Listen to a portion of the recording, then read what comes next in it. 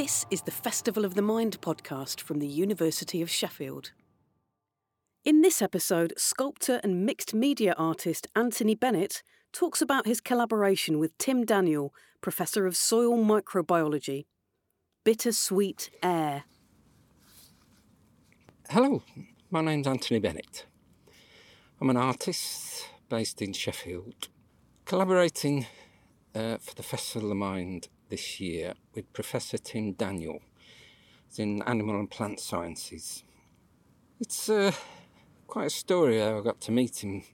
In 2016 I took part in the Festival of the Mind. I collaborated then with Professor Duncan Cameron, whose main research is about the soil that we depend on every day. And at this very moment I'm sat on the edge of a wheat field. The sun's out. It's arable area near Worksop, and I'm looking out over this not so healthy looking field. The ears of wheat that I'm looking at look decent, but I can't say it's like the wheat field that we imagine, in that sort of perfect bucolic English landscape. Very, I suppose, industrial looking. And the soil itself, it doesn't look healthy. It's got this sort of greenish sort of stain on the surface, and it's all sort of cracked, and I'm sure it's, nearly harvest time. But I suppose this is what got interested, and this is why I wanted to take my sort of questions further.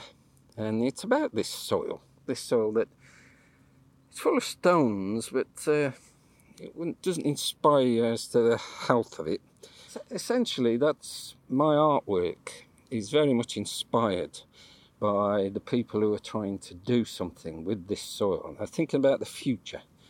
Now, what is the future for our soil, and what is the future for food production across the country? Yeah, and these scientists, they sort of hidden away. It's up to people like me, I suppose, who's got the interest to try and tell people what they're trying to do. The ethics behind it, and the great things they're trying to do for us and the people of the world.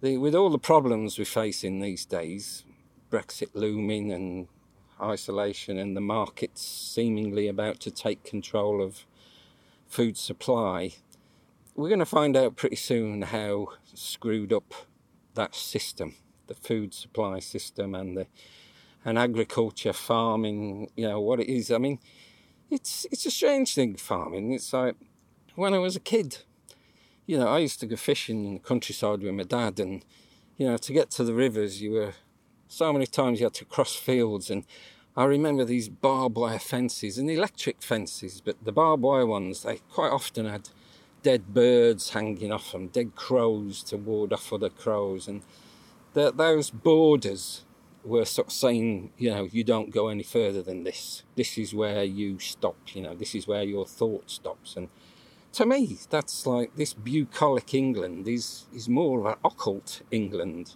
Things are hidden. Our food production is hidden from us. In a way, the scientists are sort of hidden away who are trying to help this. I mean, with the tractors ploughing down Whitehall a few weeks ago, demanding that in the international trade talks that National Farmers Union is listened to, and we don't do a deal whereby tons of imported cheap food comes from other countries, especially America, that isn't up to the high standards that farmers, have sort of lived with today, have created. So this sort of recent anti-expert sort of thing that's been going on in the media, and it's been very much part of the Brexit thing. I did a lot of artwork. I had an exhibition in Sheffield a couple of years ago. It was called The Gene Genie, and it was about the public's perception of scientists and science. With the sort of anti-scientist sort of narrative at the time, my son was about to start on further education, and I thought, if he was thinking about science, Why would he want to enter a world of sort of research into, to help the planet in the future, to food and everything? Why would you go down that path when you see people, the mass populace, sort of pillorying those scientists for all sorts of reasons? I mean, the extreme version is sort of genetic modification. That word GM has sort of become this sort of monster, which it really isn't. The scientists who are working with this are got the utmost morals and ethics. I find it very, very toxic, all the discussions around scientists and science. But at that time, the exhibition was really well received. All the works were for sale, and one piece, which I used an image of Peter Rabbit from Beatrix Potter, and I sort of digitally manipulated it. It showed sort of giant carrots and a Peter Rabbit devouring a giant carrot, and he had two heads, and Mr. McGregor was charging through the fields with his guns. That print in particular, I sold a couple, and one of the buyers was Professor Daniel. I'd not met him before, but selling the artwork introduced me to him, and as with all great collaborations and whatever, conversations happened down the pub, which sadly can't happen at the moment, really.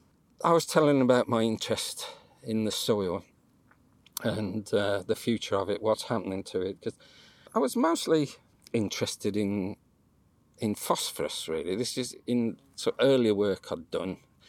I sort of heard that phosphorus, which we depend on to grow our food, we dump it in huge amounts on our crops through phosphates.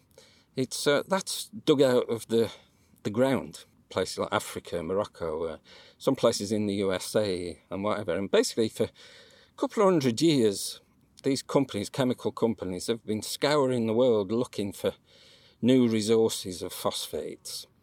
And they've not really found any more. And the chances of finding more soon, who knows what the chances are, but they reckon at the current rate of extraction, we're going to run out of phosphate fertiliser in 80 to 100 years. That blew my mind. That in a couple of generations, there could be no phosphorus. The demonstrations on the streets might be about phosphorus. Part of the climate change whole discussion, I'm sure. Then I went to the university Christmas lecture, and it was talking about nutrients. And it sort of talked about phosphates and potassium, which is essential, which is, I learned that it's readily available to plants in the soil. It exists in rocks, all sorts of things. It's freely available for plants to take up. But the other one I'd never really thought about was nitrates, which is probably just as important, if not more important, than phosphates. And I'd never really considered what nitrogen is, where it is. At this lecture, I learned that nitrogen is fixed in the soil by lightning. So when this massive charge goes through the atmosphere, it fixes the nitrogen that's in the air and sort of sends it down to the earth. Again, this sort of blew my mind. I just quickly looked up the composition of air, and there's more nitrogen in the air than oxygen, which again blew my mind. And when I met Tim, and he said that his research was about nitrogen, was about nitrates, how plants get hold of nitrogen. I'd learnt previously about mycelium. Now, mycelium is this fungal network that exists in the soil. When you're walking along, it's microscopic, you can't see most of it, and for every footstep you take, if your plant measured under your foot, there's about 300 miles of mycelium that exists in the earth underneath that. Cutting a long story short, I learnt that, it was fungus that created the soil in the very first place, long time ago. And plants can't, they came before plants, fungus came first, but plants can't actually get its nutrients for itself. For millions of years, plants have relied on mycelium, relied on a symbiotic exchange whereby when a seed is planted, it sends out its roots and it sends out chemical signals to attract mycelium. And then the mycelium is attracted to it and the plant does a deal. It's called a mutualistic symbiosis, whereby the plant says, right, you mycelium, you want sugar, you want carbon, you want sugar, but I want nutrients. And the plant can't get the nutrients itself, so it relies on the mycelium or some other mechanism to get its nutrients. So for millions of years, plant, through photosynthesis, sequestered carbon.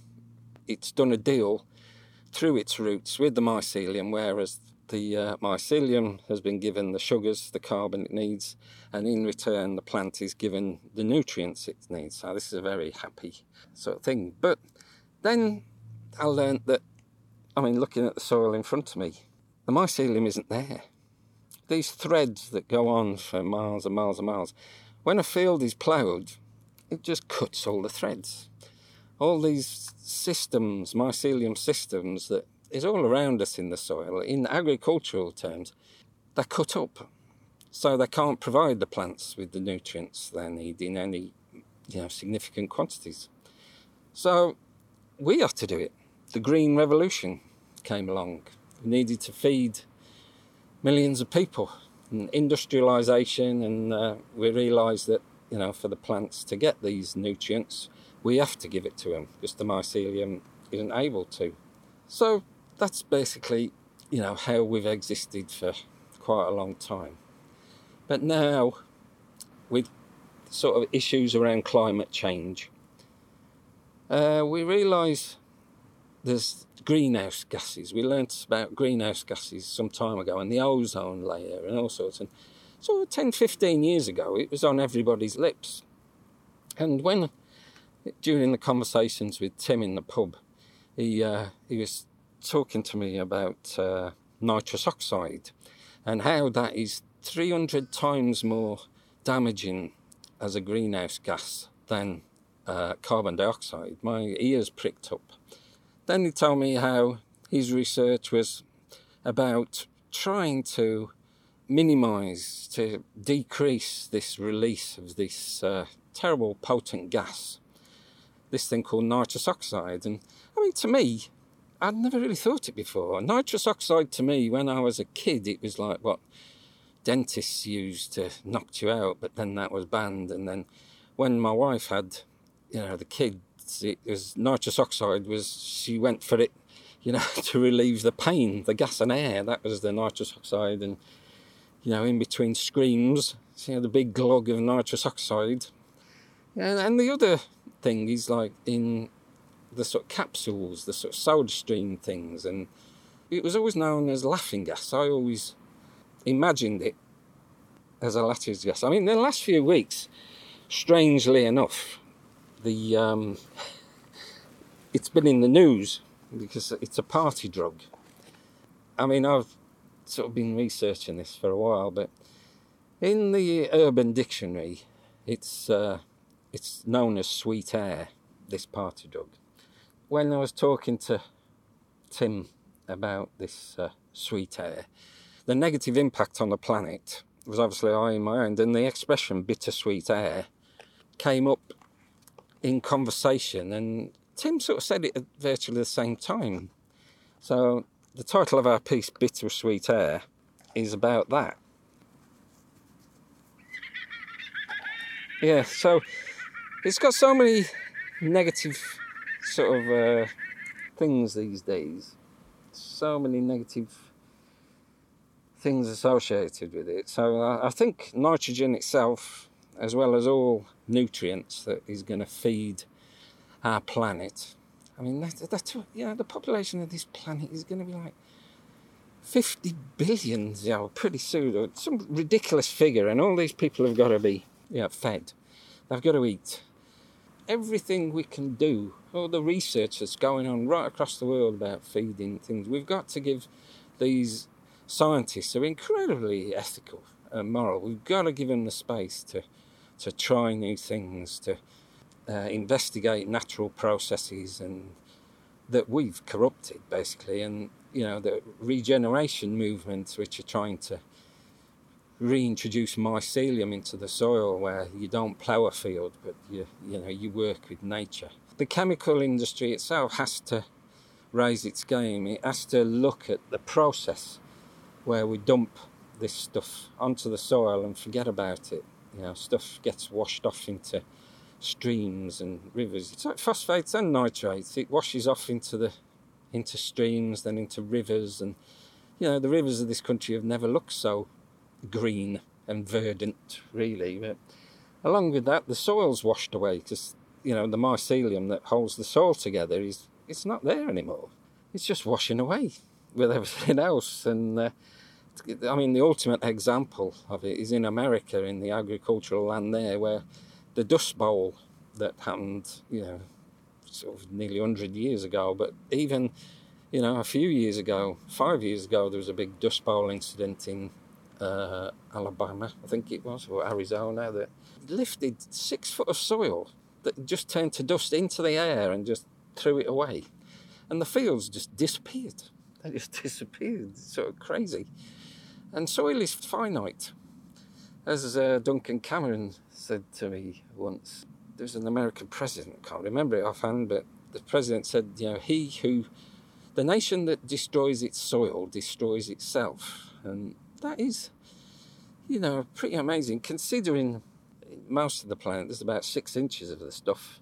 It takes thousands of years to generate a tiny bit of extra soil. And, climate change, weather patterns changing, arid areas increasing, it's just going the opposite way quicker than we can do this. So we're talking about remedies and new ideas. And Tim's aim with his research is to decrease the amount of nitrous oxide that is emitted after it's used as a fertiliser on the soil.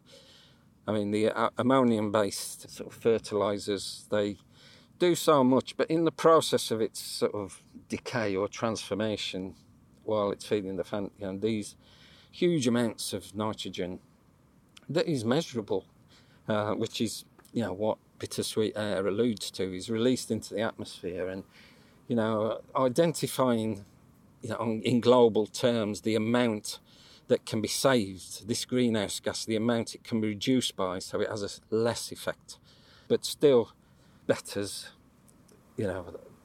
agriculture, maybe increases yield, alongside many other ways that they've identified for using nitrate fertiliser more efficiently, so they can get the most out of a small amount of fertiliser. I've been learning about these weird little things called rhizobia, which is a bacteria which again has been there since the dawn of time, that plants have had a symbiosis with, that basically they live in the soil and the plant gets into the plant, because the plant uses these rhizobia, because the rhizobia want carbon through sugars, and the plant wants nitrates. These little bacteria can actually fix some nitrogen from the air around it. And the plant itself can switch these rhizobia on and off. It's incredible, absolutely incredible. But as an artist, it just fills your mind with incredible images of these exchanges, these organisms, microbes and mycelium, that the humans are trying to do what these symbionts have done for millions of years, but we're not doing very well. While there was plentiful phosphates and everything about, we could get away with it. But with the rate of population increase, we've got to be efficient. We've got to try artificial soils. We've got to try hydroponic, aquaponic systems. In the West, it's very easy in our sort of privileged, well-fed, full-belly Western thing. It's very easy to sort of think, oh yeah, organic farming, that'll reintroduce them, all the natural nutrients, and we're not putting anything fake on the soil and all this sort of thing. But, that's a tiny, tiny thing. It's like that's not going to feed the planet at all. It's, fine. It's a great way to live. Eating organically, growing it yourself, fantastic, if you can afford to do that. But, 99% of the planet ain't going to do that. The situation's going to get worse. Genetic modification, again, as long as it's not controlled by corporate things, academia has got a huge role to play investigating how, humans, again, for hundreds of thousands of years, have bred different plant strains that have mutated crops through their genes by physical, mechanical means. And now we understand the genomes, affect through ethical things like gene editing. There's real benefit for the planet. So anyway, getting back, I imagined, talking about nitrous oxide, I imagined this thing that I'd never imagined before, which is all around me, this thing called nitrogen and nitrous oxide, these gases, and I sort of imagined lots of balloons around me. It's a strange, the word is Anthropocene. It's a sort of strange Anthropocene period we're in at the moment. Anthropocene means it's the period of time since man's impact on the earth became measurable. The mechanical impact we've had through agriculture, industry, or whatever. And you probably see the word Anthropocene being used more and more in years to come. But I imagine this Anthropocene, this thing that man has created, that the human race has created, that is sort of entering the air from the soil. What we need is to have an impact on this balloon creature that I've got in my head. So it's my idea for Bittersweet Air is to create a character that will be in a installation form. It might be in a film or a performance form. It's based around a balloon dance. I don't know if you're familiar with balloon dances in burlesque performances, but the idea is the audience, the people, they encourage balloons to be popped. It's like a sort of kind of striptease, but I imagine that sort of scenario where, you're encouraging a scientist to be successful, sort of reducing these bubbles, these balloons. So the idea is to create performance, a balloon dance.